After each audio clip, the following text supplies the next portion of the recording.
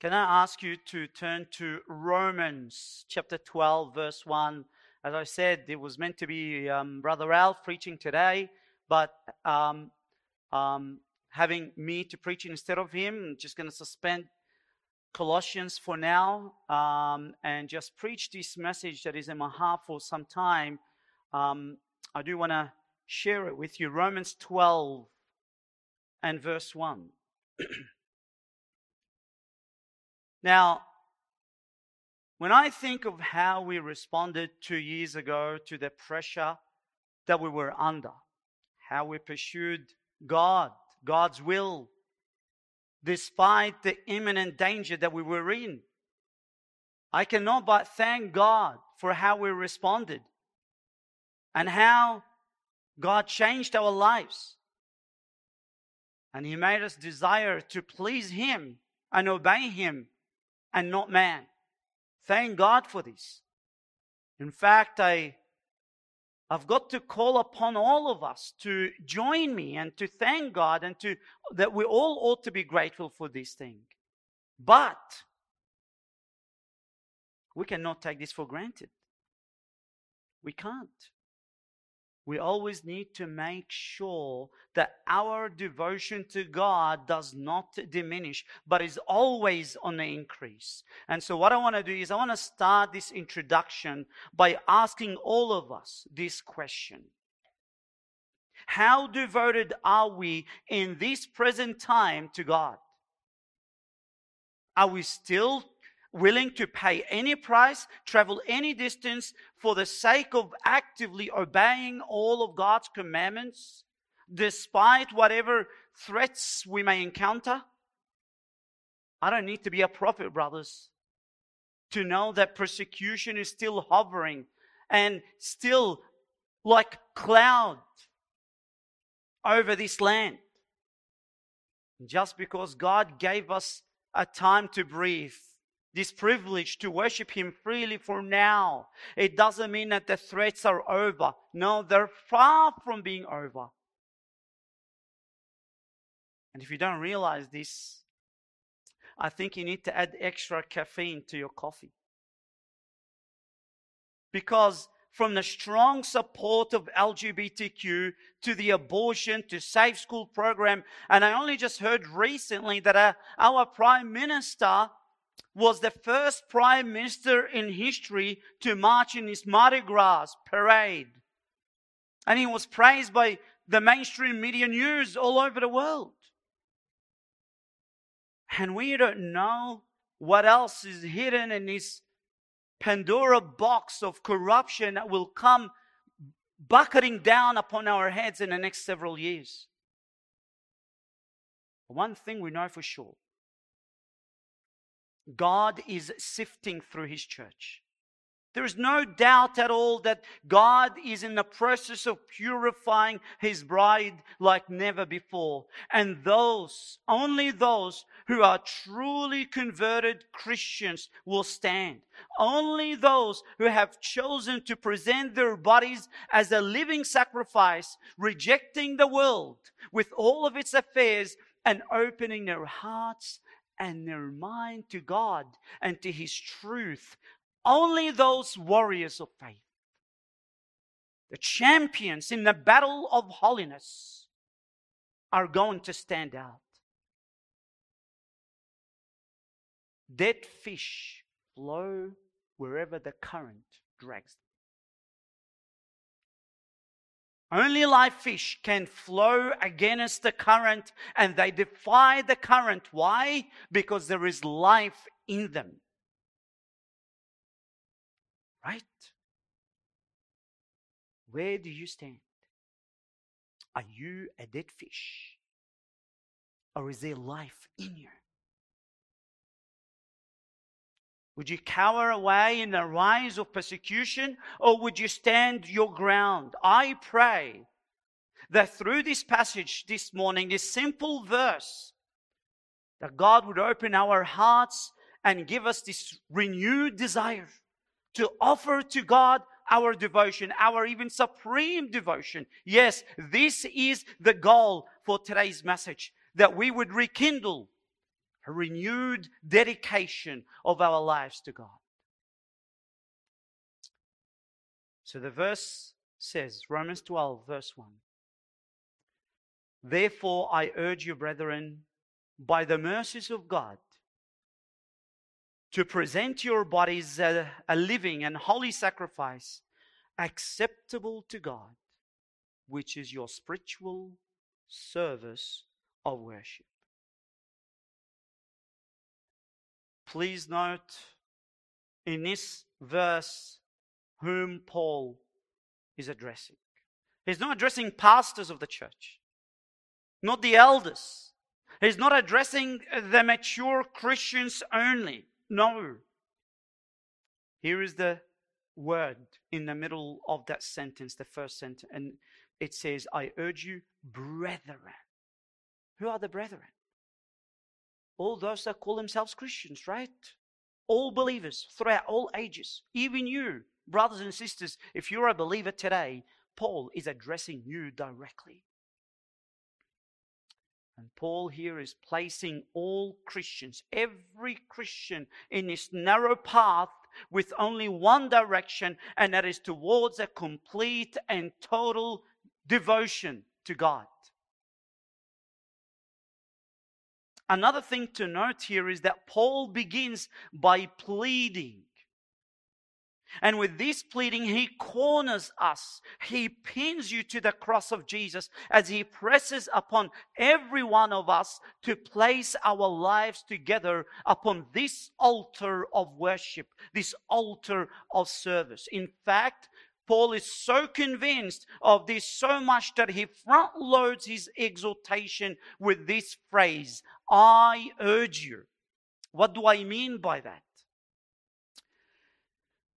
If we were to place these words in this verse in the right order, as Paul literally penned them down in the original Greek, the first part would read like this. I urge you, therefore, brethren. Now notice the swapping of the position between I urge you and therefore.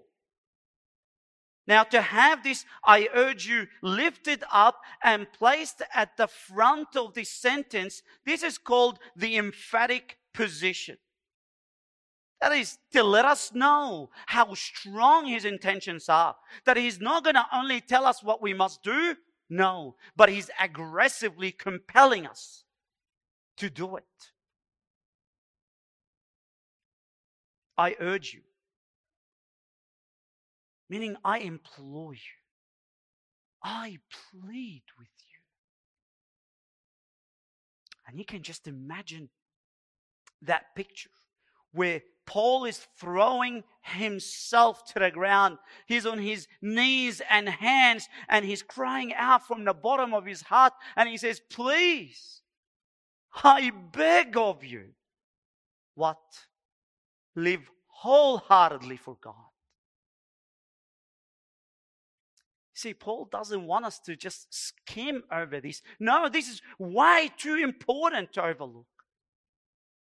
To urge us in the emphatic position is to say that he's not going to settle for anything than for our hearts to be set on fire, to be devoted fully to God. John Wesley,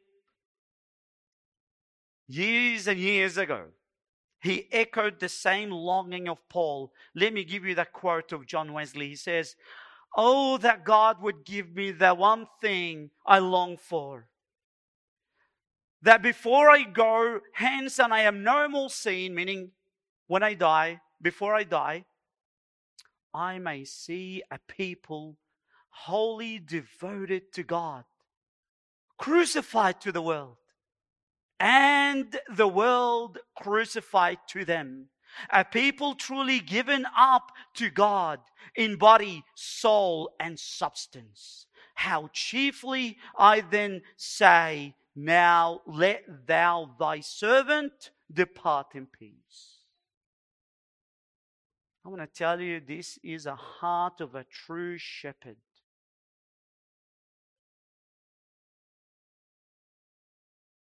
to see every soul entrusted to Him as this sharp arrow in the hands of God, ready to strike all the four corners of the earth.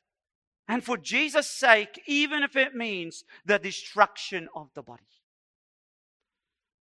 Today, brothers, sisters, I want to stand shoulder to shoulder with John Wesley and Paul and every other true shepherd. And I want to call upon you this morning to give your supreme devotion to God. So we're going to look at the outline. The outline for today is the motive, the matter, and the manner. The motive. Why? That is, why should we offer our supreme devotion to God? So we start with that first word, therefore. And you know the question that is generally asked when you see this word, therefore. When you see the word therefore, you ask, what's therefore there for? Meaning, when you see the word therefore, it says in conclusion. In other words, in the light of what we read, discussed, and understood, therefore. So this little word is like a tow bar, and it connects the first 11 chapters of the book of Romans to the last 5 chapters. The first 11 chapters is about what Christ did. The last 5 chapters is what Christians do. And so he spends a long time, 11 chapters, explaining the gospel, and then the 5 chapters, the last 5 chapters, applying the gospel. So you can say that this doctrine that he described in the first 11 chapters become fuel that ought to energize our duty in adhering to the gospel.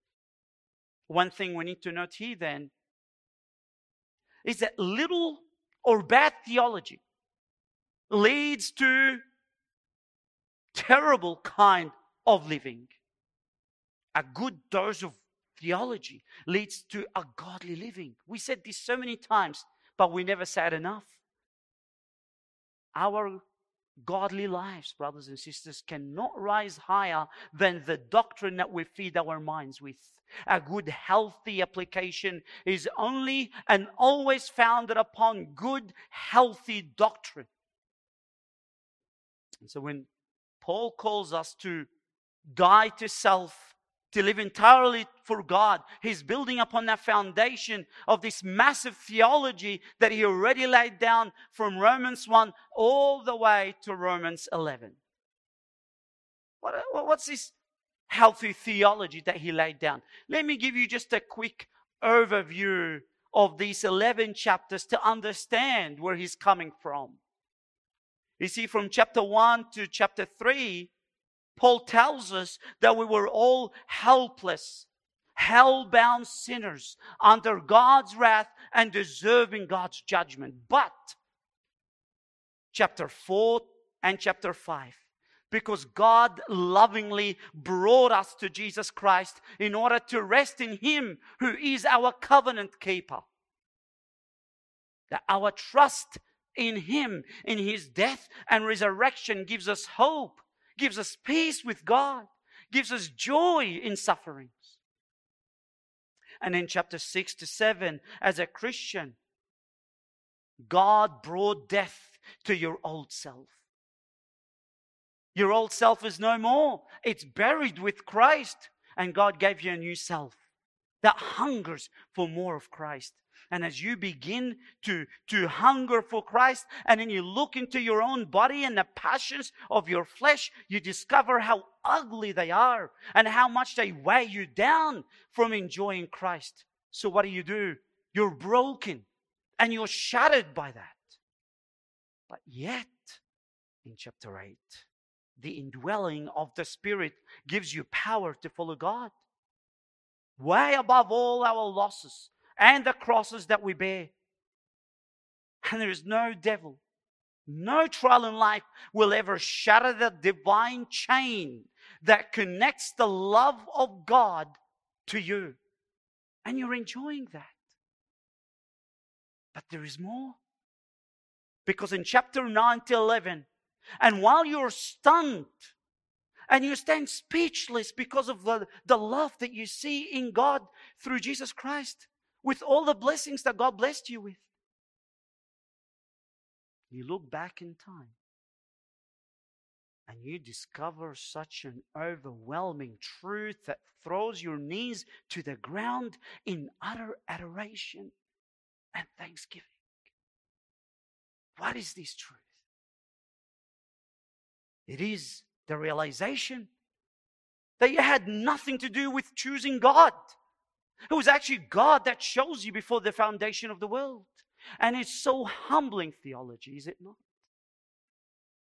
And Paul says, because of this wonderful truth, therefore, you've got to live for God. You've got to. And if you think that's all, no, there is more. Because he continues on the verse and he says, therefore I urge you, brethren, by the mercies of God. What are the mercies of God? It's God giving us what we don't deserve. And it's like Paul now picks up this magnifying lens and he's scanning through all those 11 chapters and zooming right into those verses that leap out of the pages and speak bluntly on the mercies of God, those wonderful gifts that we receive from our good God that we don't deserve. And he says, because of those gifts that make up the mercies of God, therefore, we ought to give God our supreme devotion. Again, let me just skim quickly through those mercies of God, some of them at least. And some of these undeserved gifts you find in chapter 4, justification. Chapter 5, peace with God, love of God, reconciliation through Jesus Christ, abundant grace, righteousness. And in the rest, there is eternal life, there is joy in God, there is hope, adoptions as sons, there is glory, there is freedom, there is resurrection, and there are many, many more gifts that we don't deserve. But God, in His love for us, He delights to give us all these blessings at the cost of the life of His Son, Jesus. Wow. Now, these blessings are free, but they're not cheap. And Paul is saying, in the light of these unending and could almost say infinite blessings, how should we respond? Brothers, aren't you glad that Paul is not saying, devote yourself to God in order to receive the mercies of God? He's not saying that. He's saying because God already had mercy upon you. We don't devote ourselves to God in order to receive His mercies. No, but because we already obtained mercies. We devote ourselves out of gratefulness, right? Appreciation. We serve God out of love and admiration, right?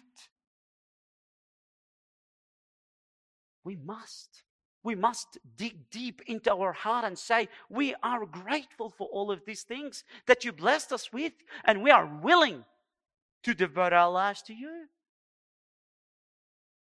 All these blessings, we know of them, and we're still ungrateful. What other motivations left for us that could move our hearts to dedicate our lives to Him? I tell you, there's nothing. Brothers, if the mercies of God are not going to move our hearts to be so grateful to do just that, nothing else will. Why? Because the mercies of God is the crown of all other motivations that would lead us to be grateful. We must be stunned. We must be blown away. We must stand speechless and awestruck for all the mercies of God that He gave us. Amen? This is the motivation. Well, how are we to express His gratefulness, brothers? How? We'll move into the matter. What is it that we must do? Paul continues on and he says, to present your bodies. You want to be grateful to God? Present your bodies. What does it mean to present? To present is to offer to God something. To leave it at His disposal. To surrender, to yield. In English, this word is generic. We use it for anything to present. But in Greek, which is quite similar to the ancient Hebrew, it's a technical term and it's mostly used for ritual sacrifices. When the priests in the Old Testament, they used to present or offer up sacrifices to God. So it's a temple word. So it's a word that is used mostly in context of the Levitical system, Levitical sacrifices. Now, one more thing to note here while we stand and while we are focusing on that word present. This is an aorist verb. Very important to understand. Because it means it's a once for all. It demands a definite commitment to God. It's a once and for all. It's like a wedding vow. The wedding vows between a bride and a groom, how both commit themselves to one another irrevocably, irreversibly, once for all. Once and for all commitment that determines how you're going to live for the rest of your life. Now that's what the word present really means. Now what is it that we're presenting to God? Our bodies. Now again, very important to understand here that God doesn't demand our bodies so that we would be accepted by Him. Right? It is not so that we would be brought to a relationship with God. This only can happen through the only sacrifice that is Jesus Christ, God in flesh, who offered Himself to God as the acceptable sacrifice. That through Jesus Christ alone, our sins can be forgiven and that we would be brought to the right relationship with God. Now we are here considered as the priests of the New Testament. We are called to offer our bodies so that to be sanctified, not justified. This means in order to grow in the likeness of Jesus, we must be convinced in our minds once for all to offer our bodies to God. Now, what does Paul mean by the word bodies? He's not talking about the skin and bones and tissues. No, that's not what we're talking about. The body is the realm where sin dwells. If you have been attending the Tuesday night studies, you know that we discussed this at great length, that God has given you a new heart. At new birth, that's what God gives you, a new heart. And that new heart is sinless. It's immaculate. It does not sin. It hates sin. This is what we call the new self. The old self has died. The moment you became a Christian, your old self was nailed to the cross. And now God gave you a new heart, right? So how come believers sin? We sin because we have sinful pleasures, evil passions. And these sinful pleasures, these urges that we have, where do they live? They live in the bodies, in the flesh. John calls it the lusts of the flesh. Paul calls it earlier on in Romans 6, the body of sin. Do not let sin reign where? In your mortal bodies. Paul says in Romans 7:18, for I know that nothing good dwells in me. That is, where? In my flesh. So the body or the flesh is the realm where sin dwells. And that body must be brought into subjection. It must be offered to God as a sacrifice. Long time ago, there was a heresy, and there are many people still believe it till today. And that heresy says that the flesh is evil. And so what people thought is that if they punish their flesh long enough and hard enough, they become pure, they become holy. And the Bible rejects this heresy. Why? Because your body is a gift from God, and you must look after it. The body is not evil. It's the evil desire that is within the body. The body is just a vessel. It's a carrier. And the problem is not the carrier. The problem is what it carries. And what does it carry? Those earthly pulses, these urges that whisper secretly inside of us. These lies that say that the world is so much pleasurable than Christ. And it's, by the way, while we're here, it's amazing how powerful these urges are, these passions are. That even though that you as a believer, you've got the new nature, right? You've got the Holy Spirit, you've got the inspired word, you've got the fellowship and all the means of grace, and yet not even one single Christian can ever claim complete and total victory over sin even for a day. These sinful pleasures that we have in our bodies, no matter how subtle they may be, they have very powerful influence. We need to understand this. They influence our lives, our decisions that we make. And even Paul, in the height of his spiritual maturity, he recognized this. So he says in Romans 7:24, "Oh, wretched man that I am, who will set me free from the body of this death?" He recognizes Paul's lusts in his body were so intense and opposing to the very holiness that he was longing for so much that he always felt that he was at the end of the road. Just complete brokenness. And brothers, I want to tell you, every single believer that pursues holiness would feel the way Paul felt regarding his body. Genuine believers are yearning for the day when God redeems their bodies, just like He redeemed their souls. And you find that in Romans 8:23. We groan for the redemption of our bodies. Well, until then, what do we do with these bodies of ours, these unredeemed bodies? What do we do? In what way should we present our bodies to God? We come to the third point. The manner.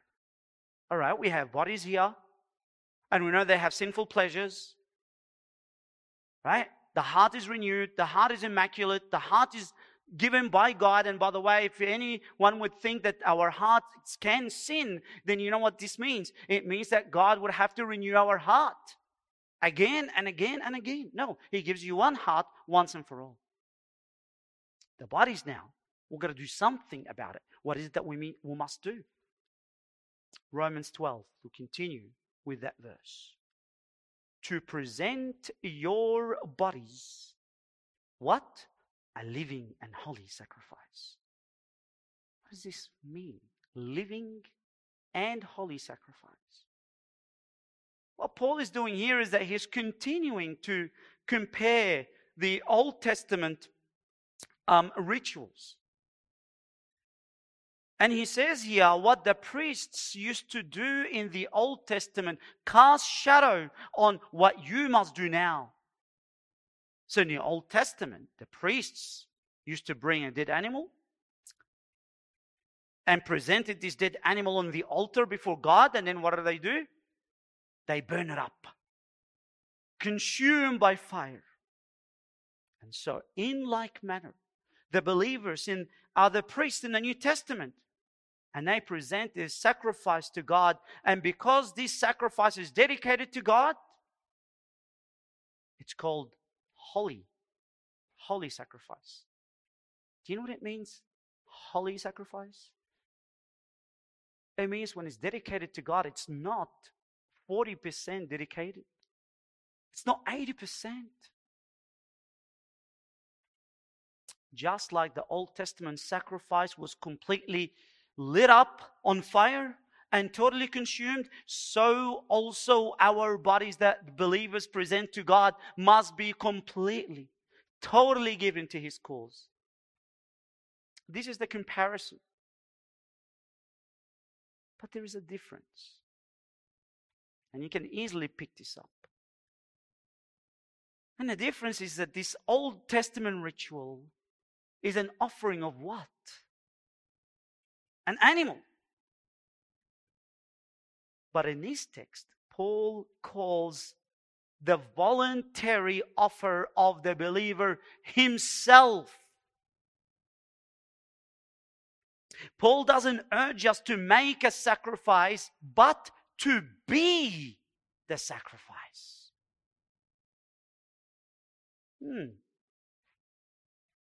What does this mean? I'm not apologetic to explain to you what it means, and I trust that you do want to know what it means. Fasten your seatbelt. God is not so much interested in our money or time or effort. These are way too secondary. God is pressing our hearts by His mercies to offer the entirety of our bodies to Him. Your body and all that is in the body to be voluntarily consecrated to God. Your actions, your thoughts, your words, your feelings, everything, including your passions and your cravings, all must be brought under subjection to the power of the Holy Spirit. Everything that you do and think and feel must be given to God. Some think, well, so long as I present most of my life on the altar, God will understand why I reserve part of my body to myself. He understands. I mean, I present to God so much of my time, so much of my effort and money. What's the problem? I'm sure it's okay to have a little gossip, a little slander, or perhaps little bitterness or resentment in my heart towards a family member or towards a brother in Christ. After all, come on, we live in the dispensation of grace. Don't be too legalistic, right? No one is perfect. We're all sinners. On and on. And our sinful passions begin to justify why we do not offer the entirety of our body to God. Brothers, this is wrong. This is totally wrong. And my dear brothers, if to present means to commit, and it carries with it the idea of that vertical wedding, like we spoke, vertical vows that we spoke about earlier, between us and our spiritual bridegroom. And the word holy speaks of totality, completeness. Then to present your bodies as a holy sacrifice, it would mean to commit to total and complete devotion. So to dedicate your bodies to God while you reserve a part to yourself, you know what it's like? It's like a bridegroom who at the time when he's exchanging his vows, he would say to his bride, yes, my bride, I want to love you. I want to cherish you and be faithful to you, but I just want to keep that one other woman to myself. And come on, I mean, I'm sure you're understanding. I mean, it's only one other woman. I mean, don't you understand? All men are weak. We're all sinners anyway. How do you think this will go, brothers and sisters? Let me give you another misconception that is killing the Church of Jesus Christ. And it's causing the church to bleed from the inside. Some Christians have this false notion thinking that so long as I don't sin, I can do whatever I want. And they structure their lives this way upon this thought. So they say, so long as I'm not cheating or committing adultery, so long as I don't steal and hurt anybody, then I can do whatever I want. I will watch as many movies as I like. I will buy whatever furniture I like. And if I can't actively obey all of God's commandments because it will inconvenient me, like, for example, loving the brethren, serving the brethren, encouraging them, I just won't do it. Why? Well, I'm not sinning. Well, what's the alternative? Well, the alternative is I'll say to my soul, so long as you go to church Sunday morning, maybe Sunday evening, midweek study, so long as you do these things, soul, you have plenty of fun time and lots of movies to watch. Take it easy. Bathe yourself in your comfort while the brethren are thrown into despair. Well, they've got their God to take care of them, plus all the other Christian losers. Right? No, brothers. The force of this text leaves no room for this kind of thoughts. For your body to be a holy sacrifice, it means all your senses. Your eyes and what your eyes see. Your hands and what your hands touch. Your ears and what you hear. Your affections and all your relationships are offered up to God without any reservation. This is what sanctification really means, brothers. Sanctification is far more than just feeling happy because our sins are forgiven. And then we say, great, what movies now can we watch for the next 10 hours? Or what games can we play all day long? No. Present your body. Present your body as a holy sacrifice. It means you're blown away by God's mercies. His love for you, His grace to you are so great. And you're bathing yourself in His goodness to you that you can't help but to joyfully and deliberately commit all who you are to God. An intense, once for all dedication of oneself to God. No matter the cost you pay. That is a Christian. That is who a Christian is. Does that mean you'll stop sinning? Does that mean you're not going to watch a movie or two? No. But what it means is for the rest of your life, you will battle to live out this commitment. All gossips and slander must go. All bitterness and anger, you will have to fight to cleanse yourself of them. And all that God commands you, you will embrace wholeheartedly, not begrudgingly. And if you hold anything back from placing on that altar, I submit to you, you cannot call it holy sacrifice. In other words, it's all or nothing. Right? Why? Because a burnt offering, brothers and sisters, is totally burnt. You don't get an eye or a toe to keep it to yourself. If you hold back an affection or relationship, no matter how honorable this relationship may be, aren't we like the Old Testament Jew who cuts out a limb of that sacrifice, keeps it to himself, and offers the rest to God? Brothers, I want to plead with you. If God is so generous that He forgave all of our sins and granted us all of the righteousness of His Son Jesus, if God in Christ will give you all things freely, like it says in Romans 8:23, if He gave up all of Christ for all of us,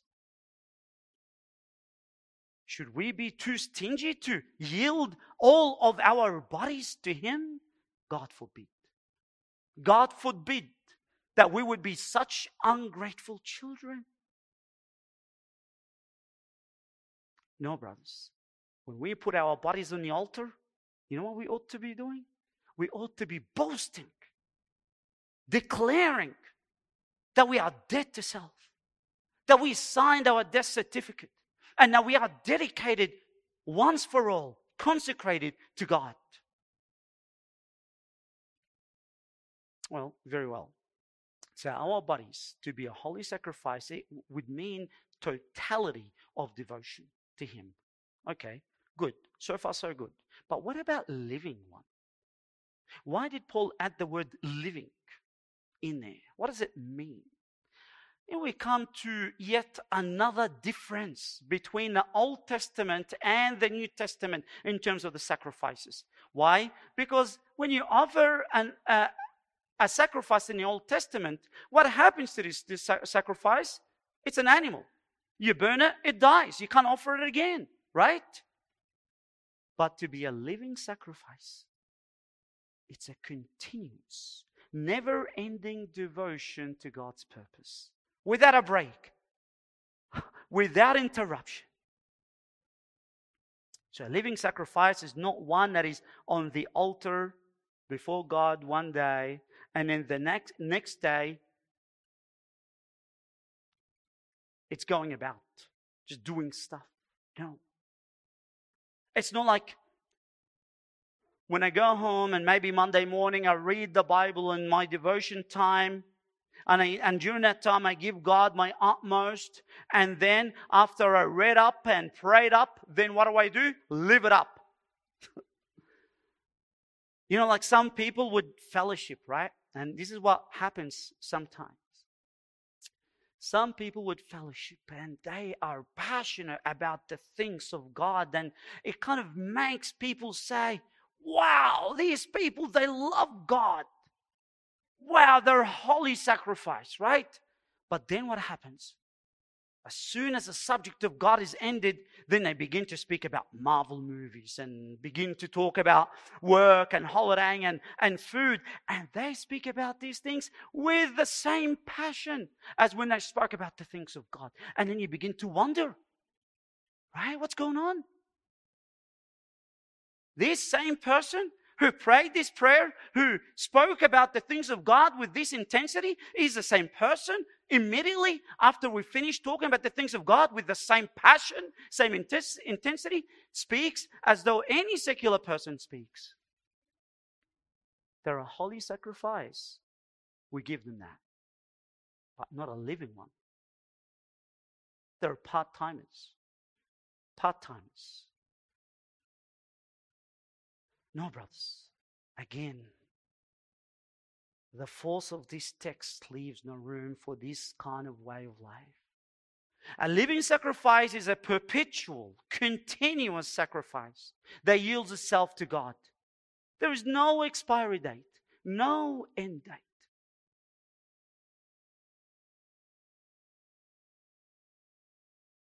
Does that mean we can't talk about things that secular people talk about? Sure. But if you do such things, such that somebody will come out of the conversation and says, well, you know, he's a part-timer. He's not so much passionate about God any more than he's passionate about his work, any more than he's passionate about holidaying. Then you have to question, am I a living holy sacrifice? Now, I want to encourage you. Do you know what the outcome would be when we present our bodies this way? Living, holy sacrifice.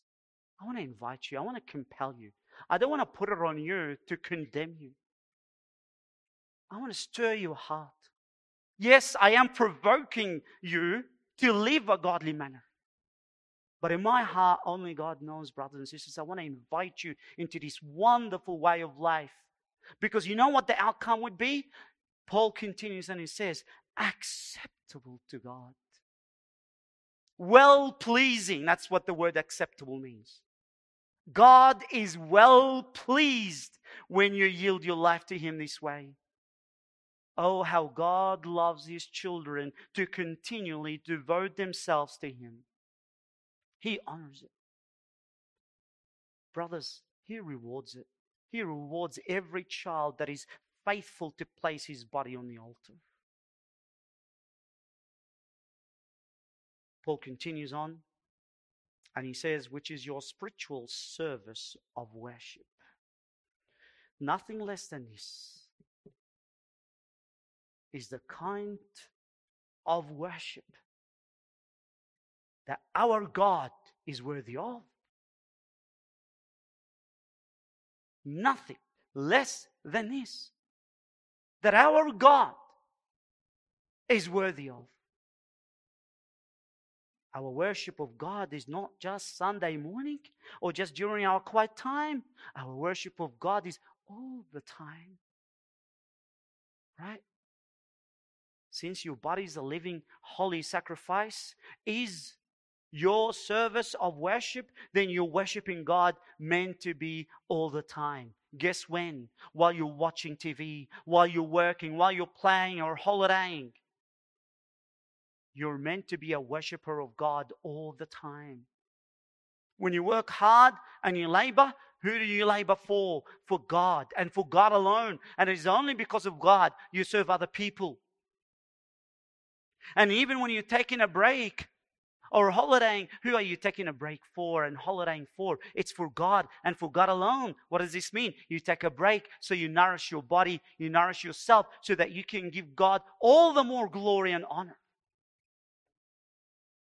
We must have the right holy perspective in even our breaks. That even when we take time off, it is only to replenish us so that we can launch ourselves deeper, further, and harder for God. I really love the first question and answer. I'm sure I said it before in the Heidelberg Catechism. It just attracts me, and it really captures this very verse well. It says this, what is your only comfort in life and death?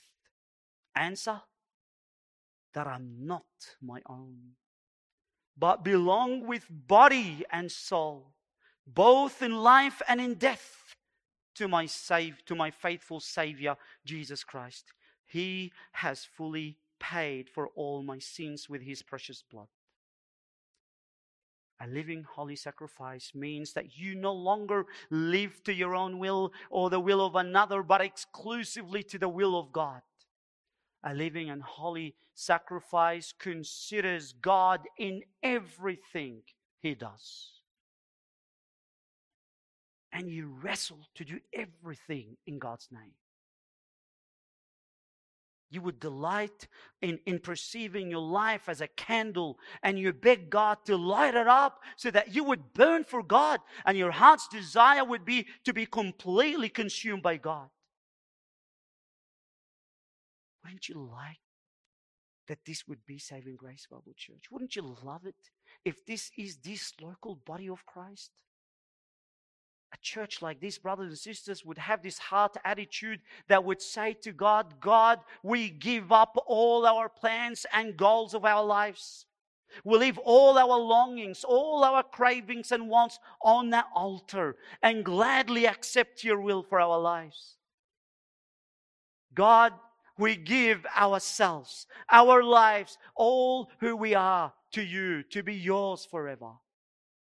God, fill us with your Spirit, empower us, and then use us as you will, so long as you, God, promise to be near us, to be in us, that you will never leave us nor forsake us, so long as we know that you love us in Jesus Christ, then send us wherever you wish. Do with our bodies as you will. We're going to be yours forever.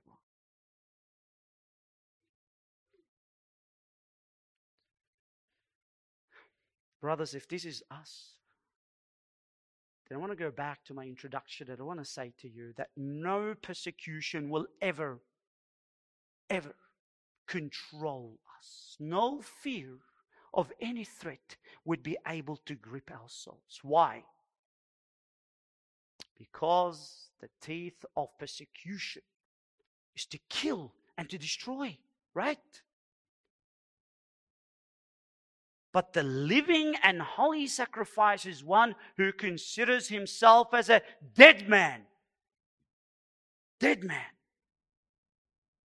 And the persecution does not have any effect whatsoever to the man who already considered himself dead.